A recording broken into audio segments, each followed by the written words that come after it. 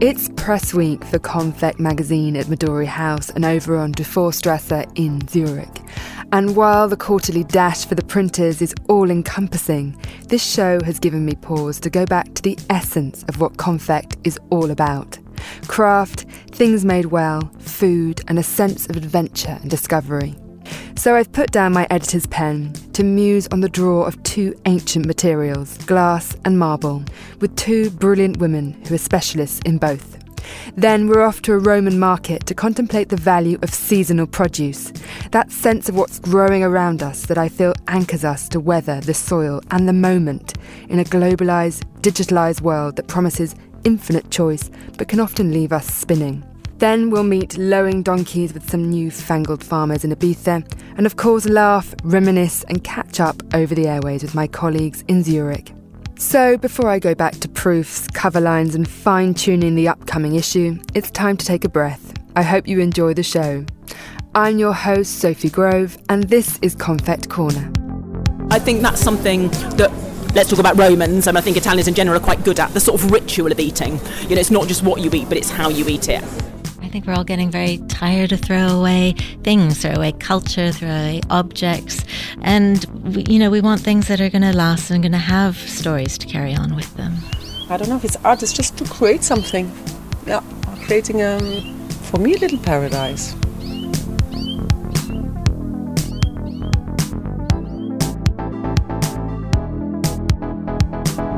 Welcome to the fourth episode of Confect Corner. Each month I'm joined by Gillian Tobias and Confect style director Marcella Palak, who are both in our Zurich studio.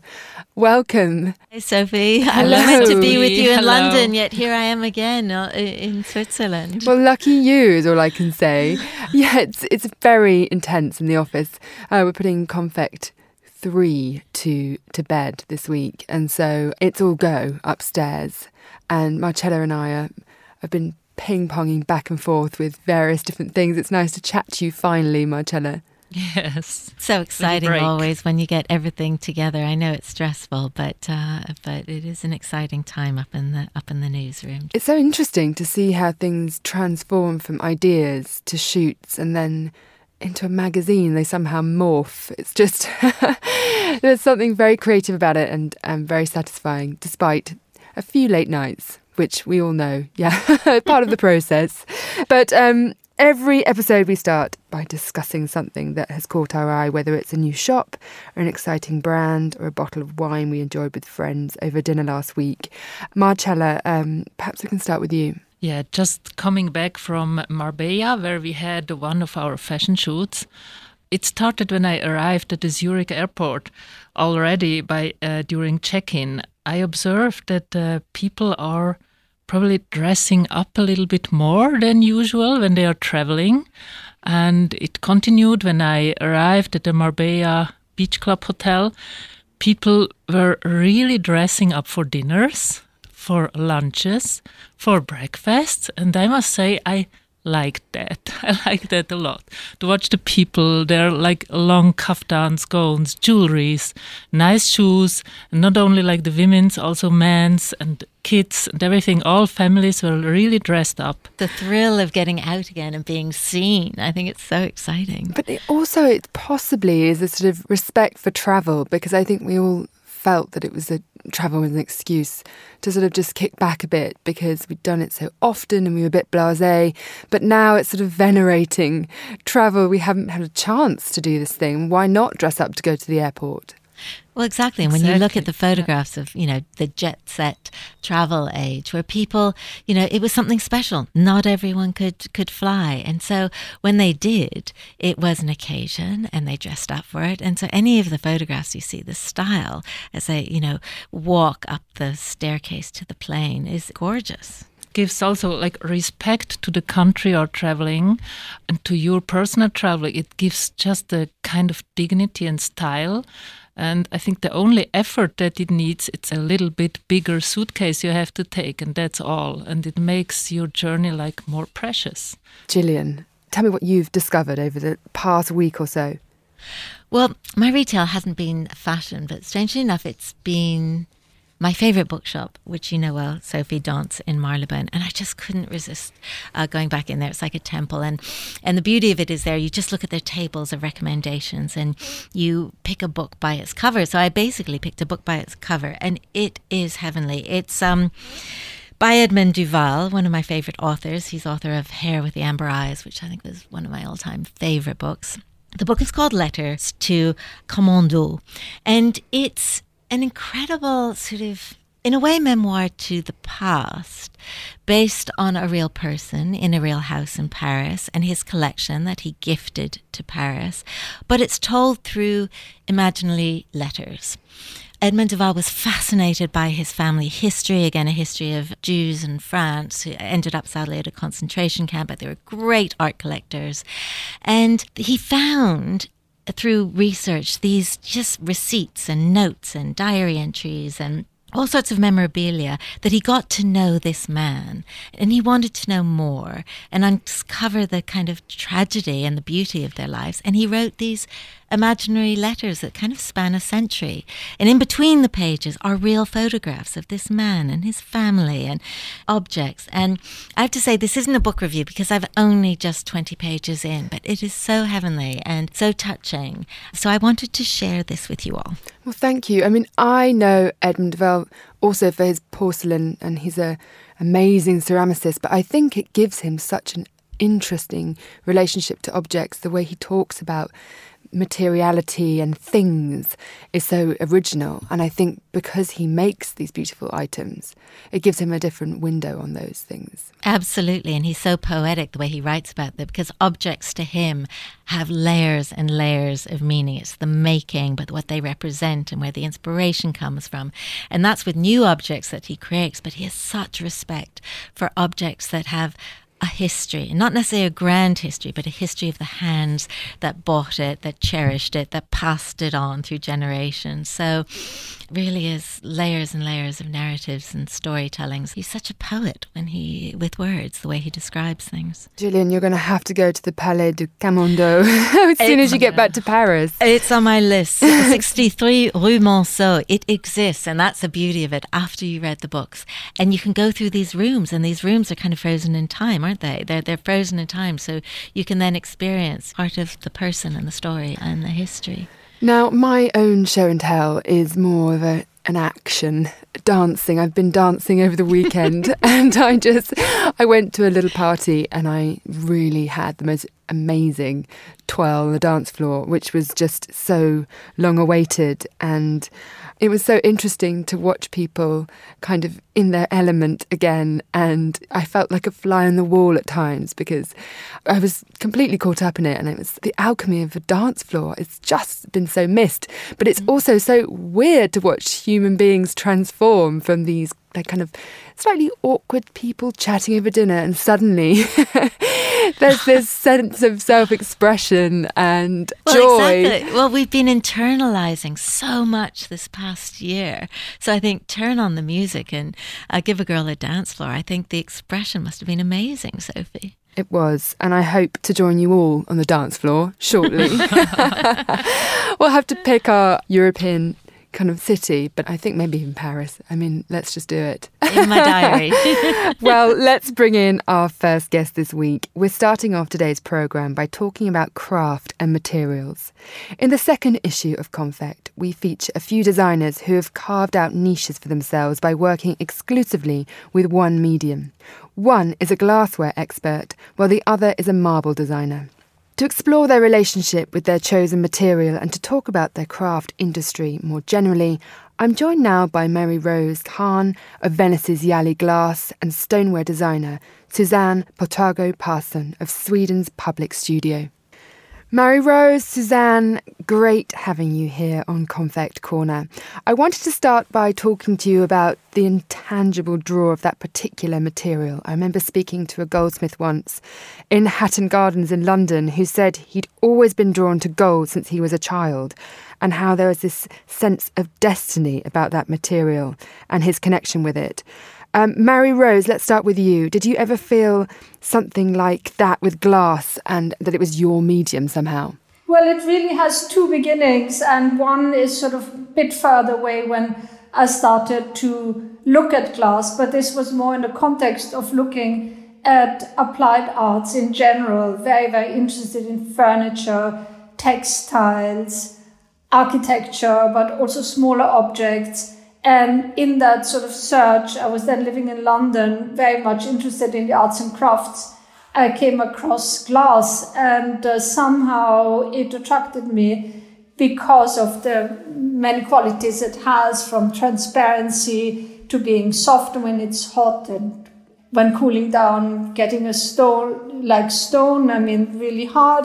So that was my very first point of entry. And then later on, when I moved to Venice just over 10 years ago, it was more glass as, I would say, not all over the world, but in many places in the world, we use glass to contain liquids, drinks, or pickles. And if you look back into Roman times, they have been used very early on for perfumes and so on and so forth. And so then came my whole story of making glass to use every day.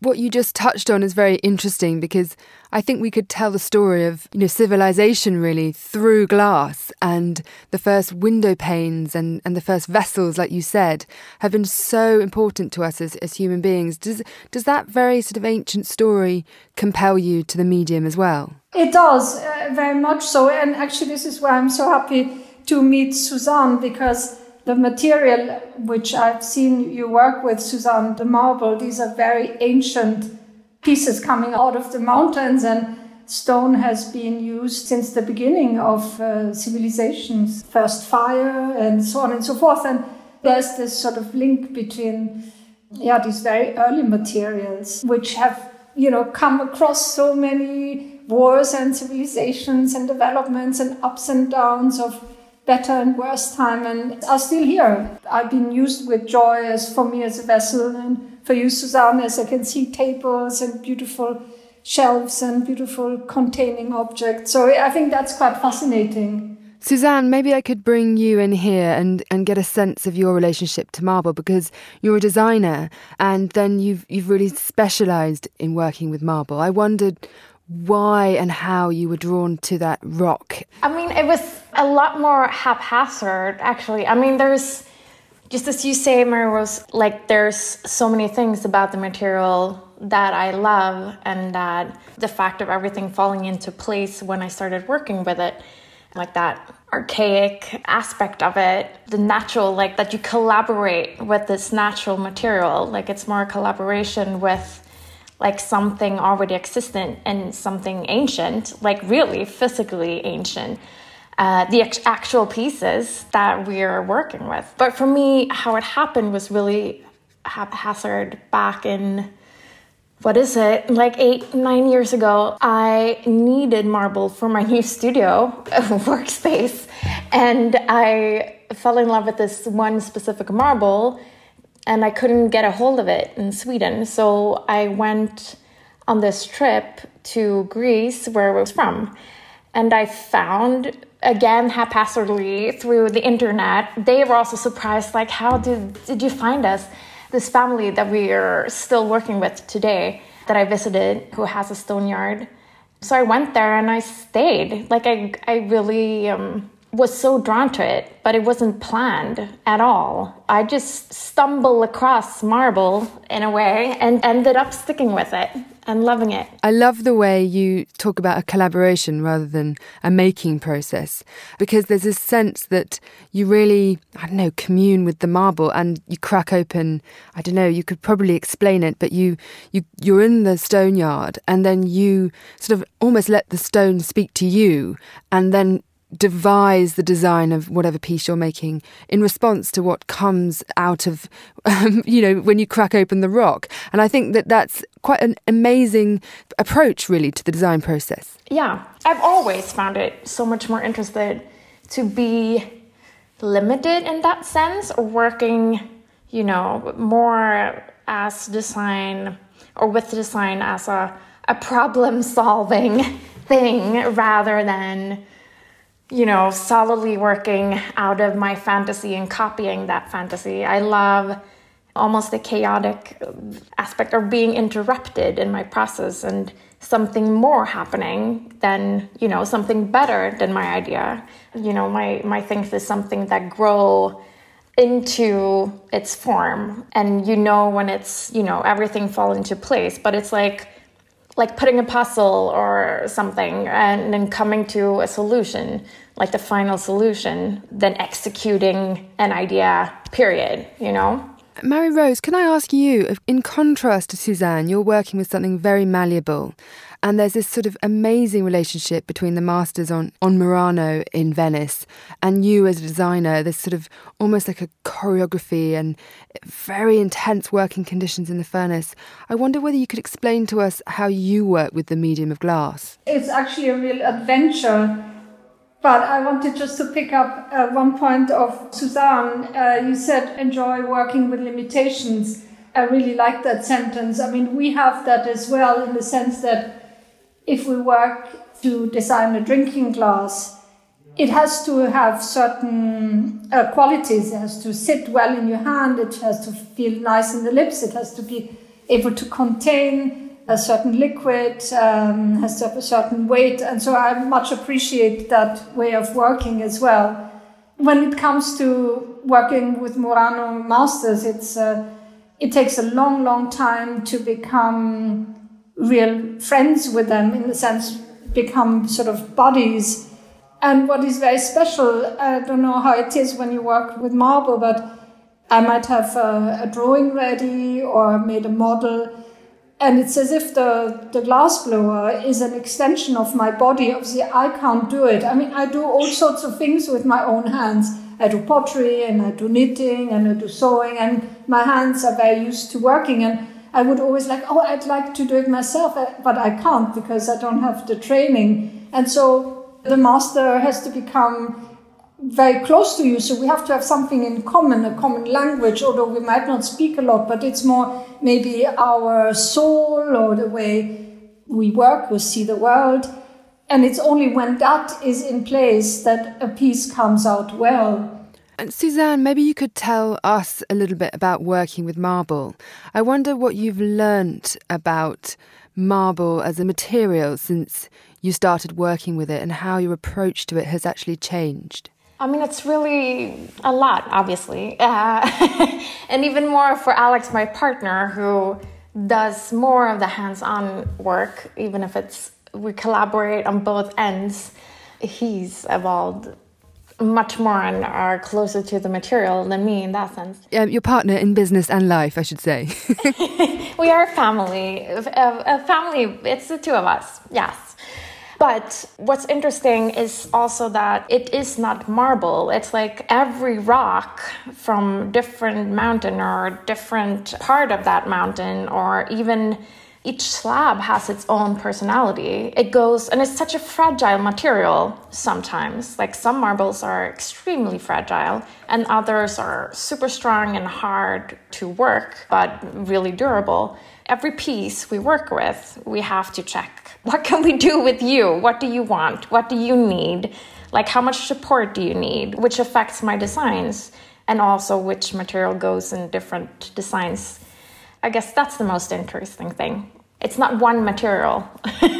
It's every piece is its own. Do you feel that this material is your medium, or do you think, Mary Rose, you definitely mentioned at the beginning of the interview that you work with pottery, you work with embroidery, you have lots of different mediums that you're drawn to.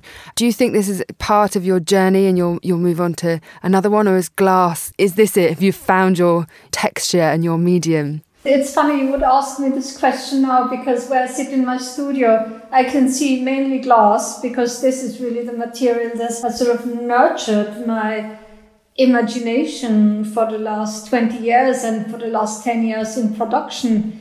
But somehow it also had enriched me in a way. So from blown glass, we moved on to molten glass. So we make now glass furniture, glass tables. We use metal. Because of the lockdown, I was with my whole family in a mountain village in Switzerland during the first and the second lockdown, and started working with a local carpenter with wood, with local wood. And we now have 2 chairs and a stool, and we're working on a shelf. And so it's we've worked with ceramics as well a little bit, which I started with one of my sons, and it evolves in an incredibly natural way. It's not that I think, oh, I need a new material. It's just suddenly just happening. And what about you, Suzanne? Is this an exclusive relationship?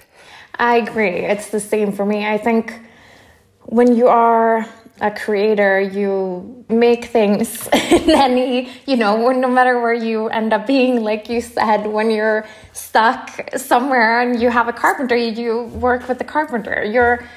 Apart from my work as a designer, we have our marble workshop. So, that is and will be a big part of what we do. And for me, it's always therefore easier when I have an idea to test it in marble first, because that's the easiest for us right now. But I'm like you, Mary Rose. I make so many different things in so many different materials all the time and have been always. So I think the marble work will always be a big part of our company, but I can't help myself from doing all these other things too. It's just, it happens, like you say. Mary Rose and Suzanne, it's been an absolute pleasure to speak to you today, and I urge everyone to read about both of your works in our experts section of the latest Confect magazine. Now we hop from those working with raw materials to those working the land and find ourselves on the fertile ground of the Balearic Isle of Ibiza. Spain correspondent and Confect contributor Liam Aldous has been exploring the island's northern valleys and meeting custodians of the land, both old and new. The disruptive force of tourism severed Ibiza's innate connection to nature and farming. But now, as visitor numbers have suddenly dwindled, more people have moved here and taken root more permanently. As Liam found, many are turning back to the fields to toil new futures inextricably linked to the past. Ibiza has always been a sort of refuge, a beacon for characters who have never really fit in anywhere else. That is just as true today than ever, but this is also an island where things seem to flow and grow in abundance. It's all very simple somehow, but it's very interesting, and I have to come to develop a passion really for everything related to nature, because as a person who likes to control, I know that there is something I cannot control, which is exactly this. It gives me relief, it gives me a sense of being. Margaret von Korff is speaking to me from Casgazi, the name for her patch of Ibithenco abundance nestled in a secluded corner of the island's north. Casgazi is an agroturismo, that's a farmhouse turned rural hotel, and Margaret has been welcoming guests here for decades. Margaret, who once roamed the skies and waterways as a flight and riverboat attendant, is now a seasoned hotelier and farmer and recently opened an on-property restaurant headed by chef David Riartes. Sat on her hotel restaurant's terrace, overlooking a grove of olive trees, today Margaret seems firmly rooted to the land. When you drive through Ibiza, the island, you see that the stone walls, these beautiful walls, are all around, even in very remote places where nobody lives now. And this reminds you that maybe in ancient times, people on Ibiza were living really everywhere. I find it very remarkable also that Ibiza was a sacred island because there were no wild animals, so the Phoenicians brought here their ancestors to be buried here. This island has such an incredible history from 2,700 years ago when the Phoenicians built a colony here. Maybe this has part to do with this saying that there is this special energy on the island. To me, it makes me feel very grounded here. Strong, entrepreneurial, land-owning women are part of the island's story. Back when most of the island was the dominion of proud farmers or payeses, their sons would inherit the prime agricultural land in the centre, while daughters were given the less arable land around the coast. When the tourists began to arrive in the 60s and 70s and foreigners began inquiring about purchasing real estate with sea views, the table suddenly turned. Vestiges of this fortuitous plot twist can be seen today in the community of female hotel and restaurant owners who had the foresight to invest their property earnings in small businesses. As for the sons, well, many of them abandoned the land to become taxi drivers. You can imagine, we have 4-hectare land on a hillside, and coming from a city, I was born in Barcelona, all of a sudden you have all the possibilities of the world to do something. With the time passing here, living on our grounds, more than ever I have come to see what it means to take all the resources without giving back. Everything made by nature is being copied, made in other ways than natural.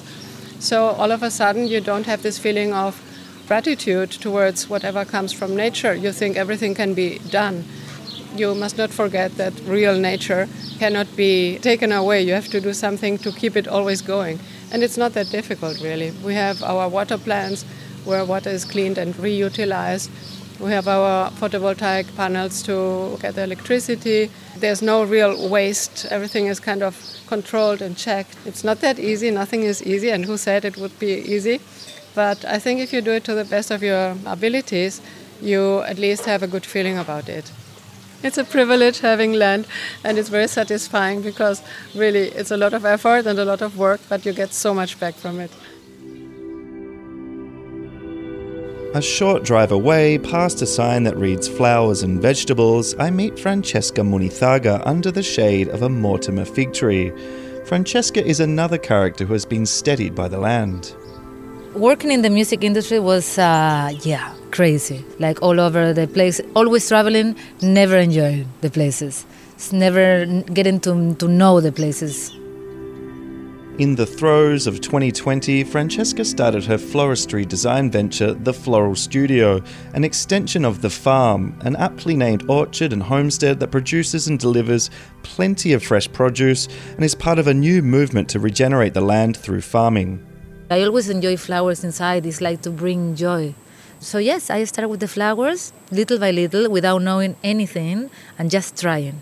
When you start putting the hands in the soil, of course, in the beginning, it's like everything. You need to do it every day, little by little. But it's just peaceful. You just connect. It's a connection that you create, a moment that you create within you and Mother Earth. Some people don't like that type of word, but it's true. In the end, it's like you come back to your roots. So when you root, it's very important. You have to root before you bloom. So you have these moments to just touch the soil, to just be connected. You disconnect of everything. It's a therapy. It's really a therapy. Everybody should try it. For Francesca, there are plenty of life lessons growing out of her garden too. I realized that I can be constant. So every day I go there. It's something that I never been in my life. Like normally when the thing was a little bit difficult in my relationships, in my work, I always like go by. Even in the country, I don't like this country. I'm not having fun anymore. Poop, change. Now, since we have the farm and the kids, of course, like we have a responsibility. But also the flowers and all of them are your responsibility. If you don't water them, they die. So I learned that to be constant is good. It's good for you, and it's good for them, and it's good for the plant and everything. And it's something that now I do it happily, and I love it. My farm-hopping tour of Ibiza ends with a visit to artist and friend Sandra de Keller, who is a sort of accidental farmer. As we say hello, a big truck arrives, delivering wood which will soon be turned into massive plant boxes for her new exotic plant huerto, or orchard. Hola! Por el culo! Wow, look at this wood. Yeah, this is really good wood, you know? I just have this vision of a paradise garden, that you don't have to walk more than 3 meters and you bend yourself and pick something up, or from the tree. Maybe that's the answer to the question then, like of the why you're doing this, especially at this time, no? Like creating your own paradise garden, like It's an escape, but it's also nurturing and fruitful, if you will. We've been living on the edge for more than a year now, and suddenly what we took for granted has come crashing down a little. There is this kind of, in some people, this urge to go off the grid and not rely on anyone else. Is that somehow informing your work here? It must somehow, because I'm not the only one. You must have to do something with it, with this whole period, because so many people are doing huertos now, or having their little bancales and growing their own stuff. So I think it must be something subconsciously, a survival, maybe, yeah. Is it a source of joy as well? It's not just coming from a place of anxiety, it's coming from a place of love and joy. It's very satisfying, yeah. And meditative somehow. You just switch off your mind, just water the plants, look at them, maybe talk to them. I don't talk to my plants. That's not true. Sandra is already growing 8 types of tomatoes, wasabi, Japanese cucumbers, and even Hokkaido melons. I talk all the time about vegetables and fruits, and everyone is fed up. My son cannot listen to it anymore, my mother can't listen to it anymore, no one really cares. Until it's done. I'm sure in the summertime when they're going to walk around and say, oh wow, or not, I don't know. And that's when you say, sorry, yeah, you weren't here. No, yeah, well, or they pay for every tomato, I don't know, I have to still find a way.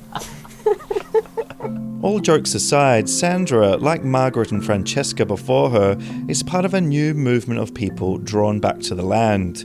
It is a rediscovery that connects us across time. The earth and its fruit, a source of both peace and nourishment.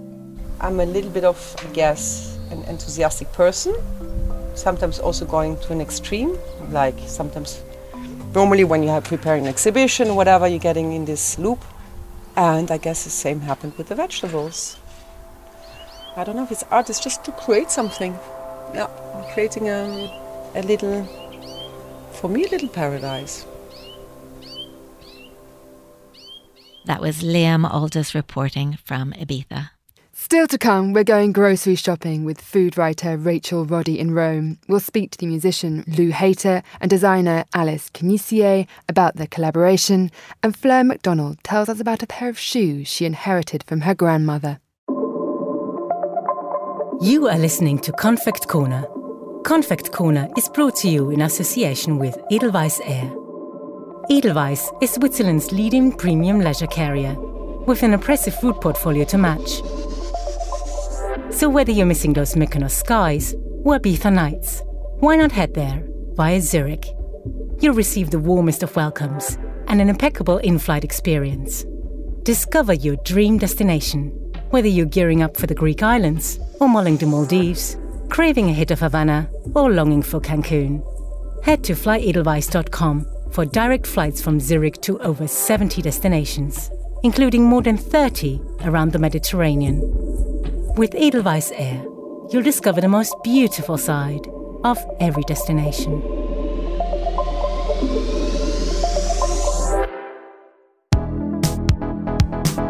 Welcome back to Confect Corner. I'm Sophie Grove. Now, despite the stereotypes of easy living and ubiquitous deliciousness, Italian food culture and the industry of writing about it is not always as straightforward as it may seem. Doing it well, that is. Fundamental to this is going to the market or mercato in the morning to survey and select the produce. After having lived in Rome's gastronomic nexus Testaccio for 16 years, food writer Rachel Roddy is probably among the most expert market guides that exist. Relative Rome newcomer of only 5 years, David Pleasant, met Rachel at the teeming Mercato di Testaccio and discovered the art of preparing artichokes, mused on pecorino versus parmigiano, and talked beans, killer or otherwise. Where do you want to head first? I want to go to Filippo, and that's the stall that I usually go to. He's interesting. He's halfway in between Rome and Naples on the coast in Minturno, and we've been actually to visit him. He used to always say, "Oh, this was grown by my sort of brother and my cousin and my brother." To the point which I thought, possibly he was fibbing about how many brothers he has. But when we went, yes, he is the 9th of 9 brothers, the youngest, and they're pretty much all farmers. And he's mid-60s, as you can see, and he's been working here since he was 14. So he has a lovely stall, and it's mostly his stuff. I mean, clearly he's not growing bananas on the coast, just near Naples, but everything else is his, you know. And it's a lovely moment because we've got broad beans, peas, artichokes, and fresh spring onions. And in Rome, the Romans make this really nice spring vegetable stew called vignarola. I mean, actually, other regions call it other things, but the Romans call it vignarola, and it's this braised stew of these 4 vegetables, and it's a good moment because the sort of peas and beans coincide with the artichokes that are just finishing, and so you can't make it for very long, and I think it's a great dish. So there's this kind of interesting moment happening right now, so we're quite lucky to be here at this sort of intersection. So there's still artichokes, but then there's all these other fresh vegetables coming out as well. So well, it's green, isn't it? I mean, that, I must say, that's what surprised me about Rome. I think just generally, you know, when I first came here, is it's so green. It's the green veg that are the real heroes, aren't they? Loads of broccoli, loads of spinach. It's a nice time to be at the market. Let's go to Filippo. Let's go.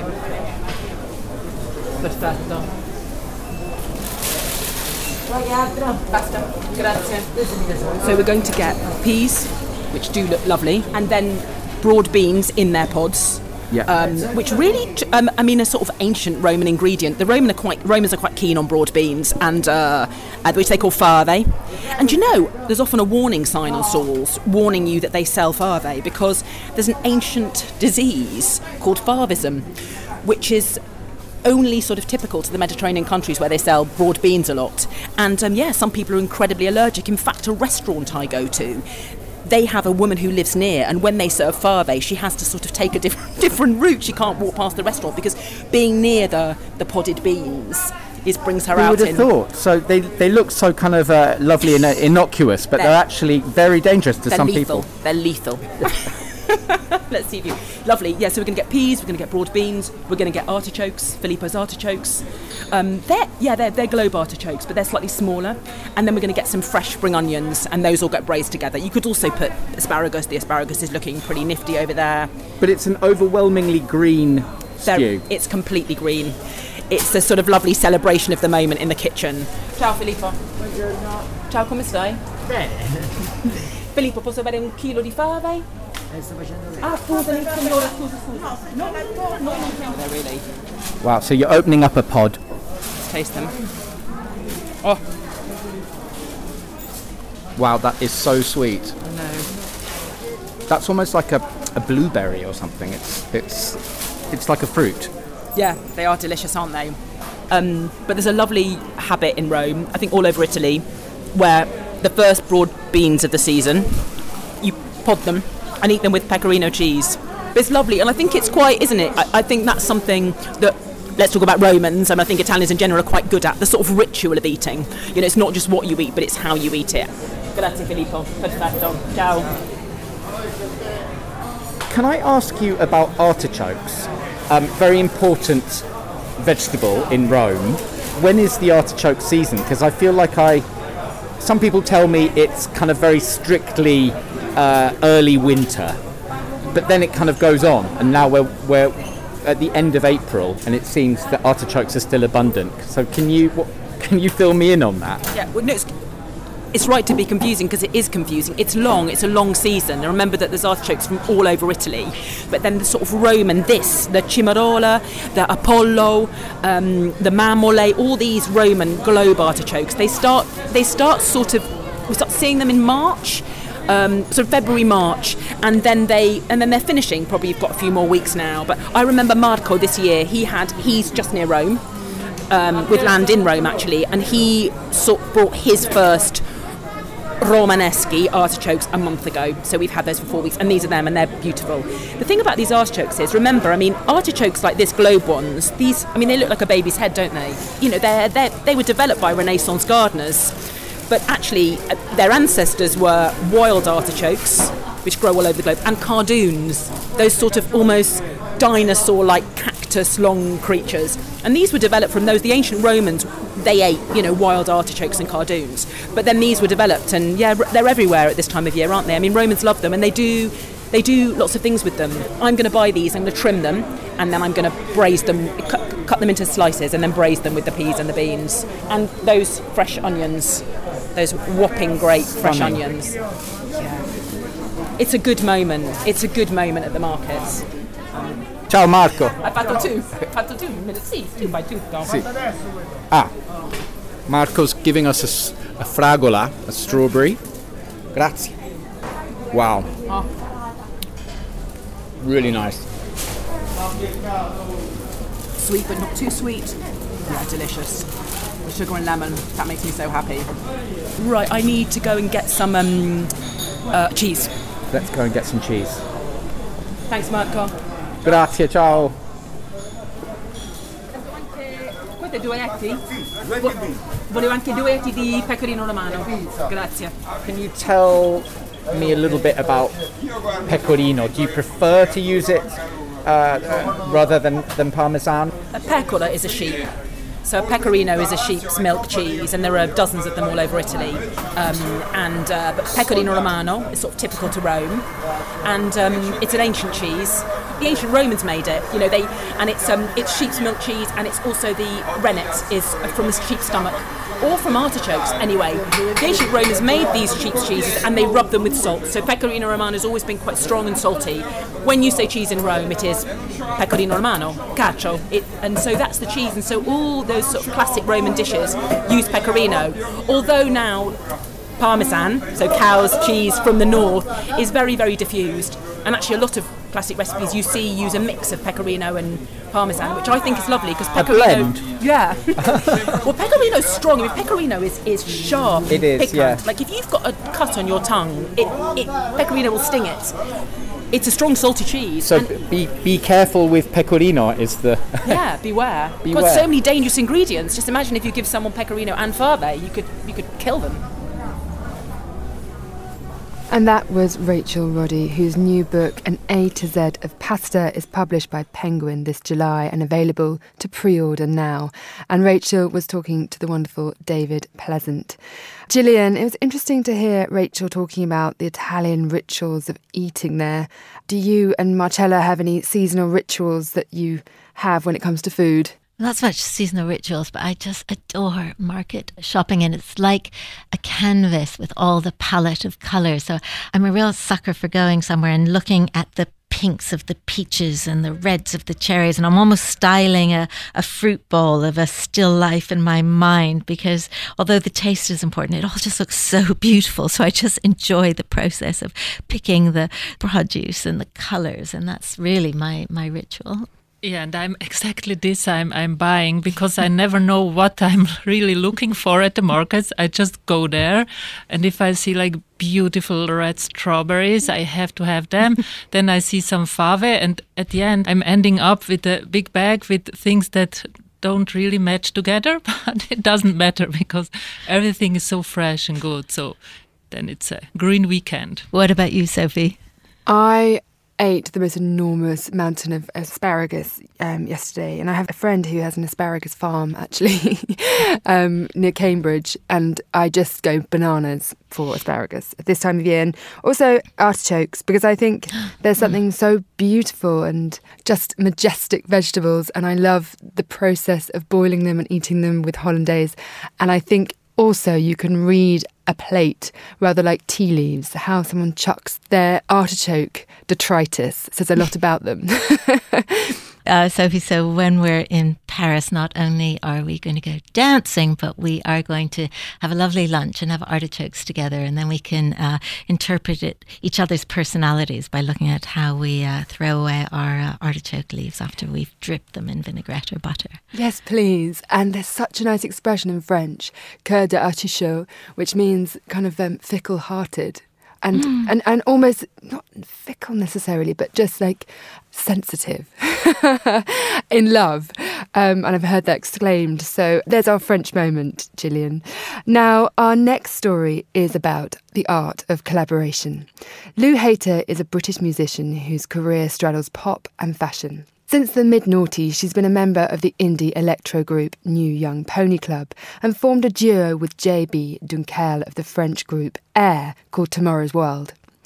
Now she's just released her debut solo album, Private Sunshine, a selection of fun 80s-inspired pop. When this record landed in our inbox, we were struck not just by the summary soundtrack, but also by the vivid album cover created by French-Japanese graphic designer and director Alice Kunisue, who has also collaborated with Hayter on her music videos. In fashion, Lou Hayter is a regular DJ for brands like Chanel and Miu Miu and was the music director for the British Fashion Awards, so image has always been on her radar. The front cover of her new album is a collage featuring Hayter on a stylish platform in front of an idyllic stretch of water, some snow-capped mountains, and standing next to a tall glass of milk.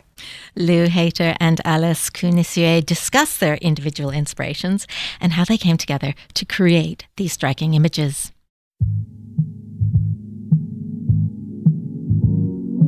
I wanted the visuals to reflect the music as much as possible. So on this album, I've started sampling quite a lot, which I haven't done before. And I felt like the kind of collage aspect of the sleeves kind of reflected the process that I used to make the record.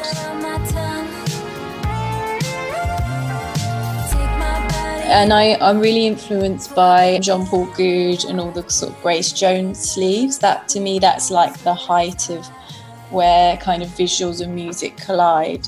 I love Helmut Newton, I love Guy Bourdin, so that was my kind of mood board. And then when I worked with Alice, I kind of loved her aesthetic already and then sort of showed her the styles that I like, and she put the two together.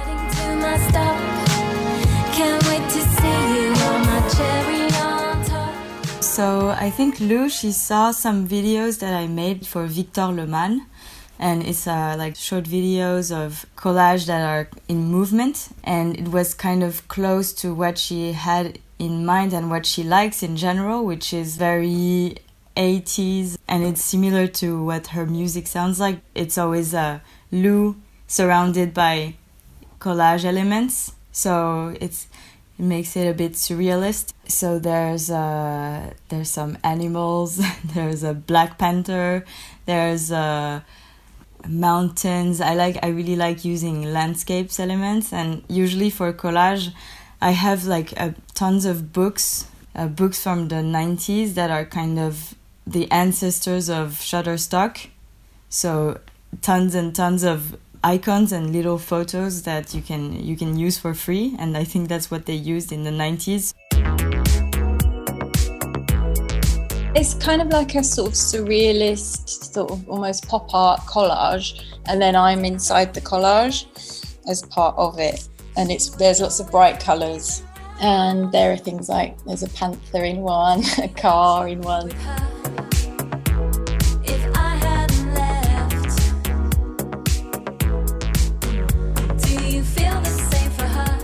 The kind of music that I love at the moment is lots of like LA sounding yacht rock, and I think it has such a nice warmth to it, and I was trying to sort of channel that into the record.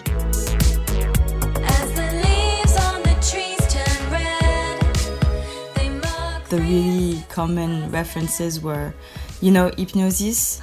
It's a collective of designers who did a lot of album cover in the 60s and 70s. Like they made iconic album covers like Pink Floyd, Electric Light Orchestra and things like that. That's kind of where our meeting point also, because there's something kind of very chic but also quirky and playful to it.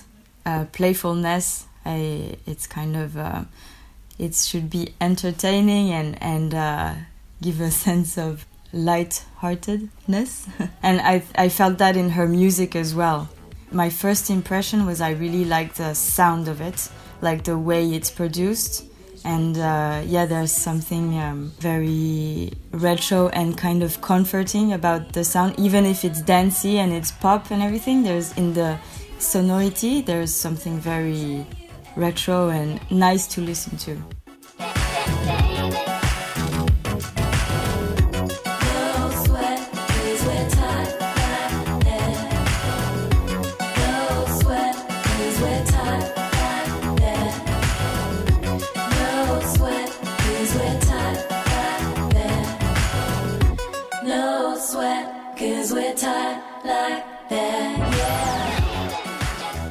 That was the singer Lou Hayter and designer Alice Cunisue. Lou's album, Private Sunshine, which you just heard some tracks from, is out now. We started today's programme by talking about materials, and we're going to finish with something tactile too. Our final thought this month goes to British writer Fleur MacDonald. She talks about the emotional importance of an inherited object, in this case a pair of shoes that used to belong to her grandmother.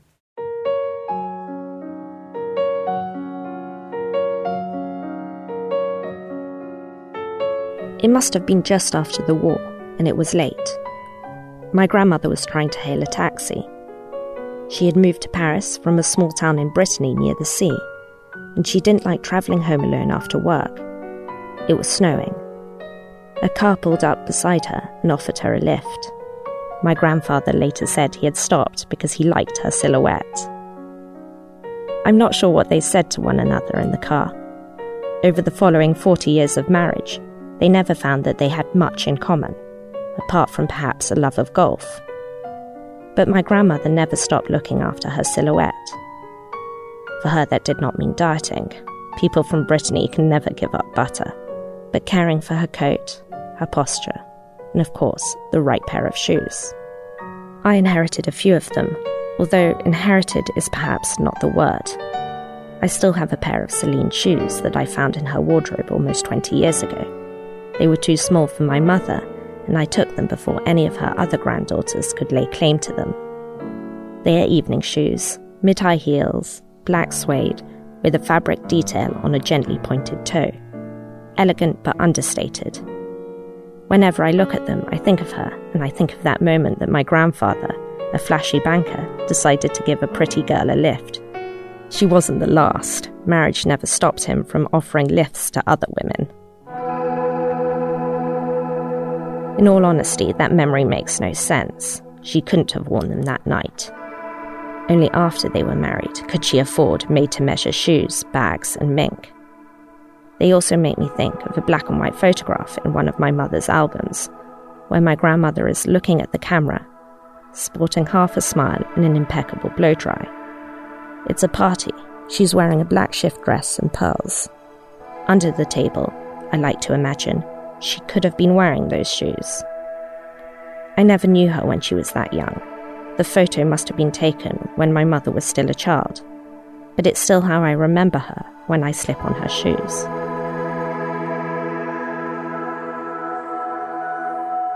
As I put them back into their box, I think of how they were stored at the back of the wardrobe in her flat in the 16th arrondissement for years.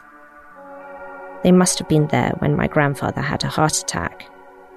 They must have been there when my uncle threw a crystal glass at the wall when he was angry about something. They were there when she fell ill with dementia and started talking to the television as if the game show contestants were me. Inherited possessions become charged with meaning, often far more meaning than the original owner could ever imagine. Those shoes serve as a symbol of my relationship with my grandmother. I'll pass them on to my daughter, but she'll never really understand the stories, images, and moments that they evoke.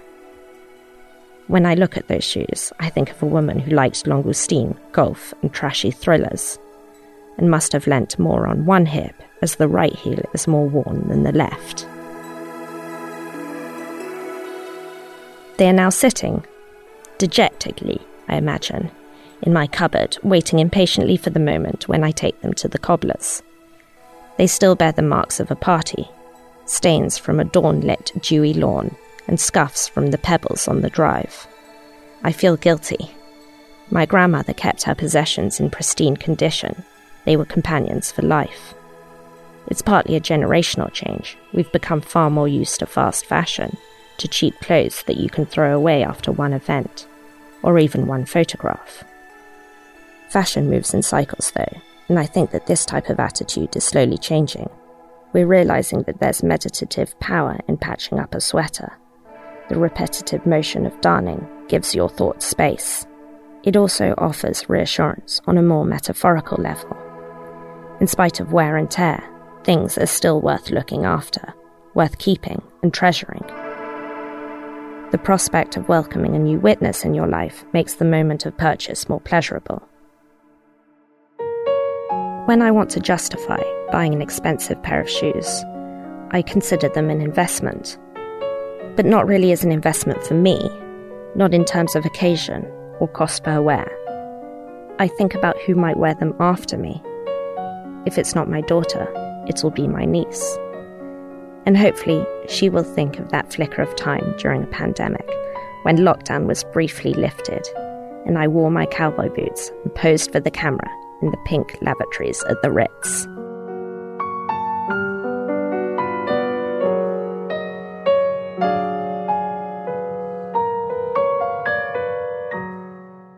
My gosh, those shoes feel like they've taken on a personality of their own. They're speaking to us. Oh, it just is proof that an object isn't just an object, is it? There's so much meaning. It sort of reminds me, I inherited this kind of bag from my mum. It was very simple, but it was kind of bag in the 60s that she would have maybe taken out when she was on the beach. I know she got it in Portugal. Maybe she went out to have ice cream, taking this bag, and it was just embroidered with little lemons and cherries. Very simple. I would keep it to look at because it was so pretty, but I'd never use it. And one day I decided to use it. And when I went to pop my sort of lipstick and sunglasses in it, grains of sand fell out. And I was just stopped, so emotional. And suddenly I was imagining my sort of 26-year-old mother out in Portugal, going out of an evening. And that bag is just so emotional because I think of her and I think of her youth and her past.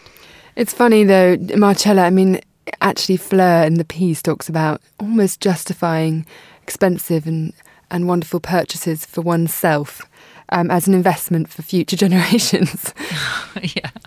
Yeah, why not? No, I was thinking, if you know the story, if you have a relationship, if it's your mother, your aunt, whatever, so then it's beautiful. Also, if you don't know everything. But I just wondered, I bought lately something on the flea market, and I wonder if I would like to know the story of this jacket I bought. You probably you don't want to know it. It's a stranger, but if there would have been a camera in this jacket, it could be also the last 40, 50 years. I was wondering who was wearing this jacket, where, how did it came here to the flea market. I decided probably it's better I don't know it and have my dreams and my fantasies. They are probably better than the reality. There's definitely a fine line. I mean, it's so funny because she talks about in that piece the dejected shoes, and then you think, gosh, we're really investing these shoes with emotion. And actually, when you take something on from certainly an anonymous former owner, you don't really want to know. But I suppose there is something so reassuring. I mean, I haven't inherited all that much, but I have got a few jackets and off-the-shoulder tops from my mother. And it's funny, we have the same shoulders and we have the same frame. And so when I wear them now, I feel like her. And that's quite nice in some ways, but also a kind of strange feeling in some ways. It's interesting that Flo also talks about fixing and how we're sort of reassessing the value of things that we already own and putting so much more care into things, looking after things, but also restoring things in a kind of mindful way.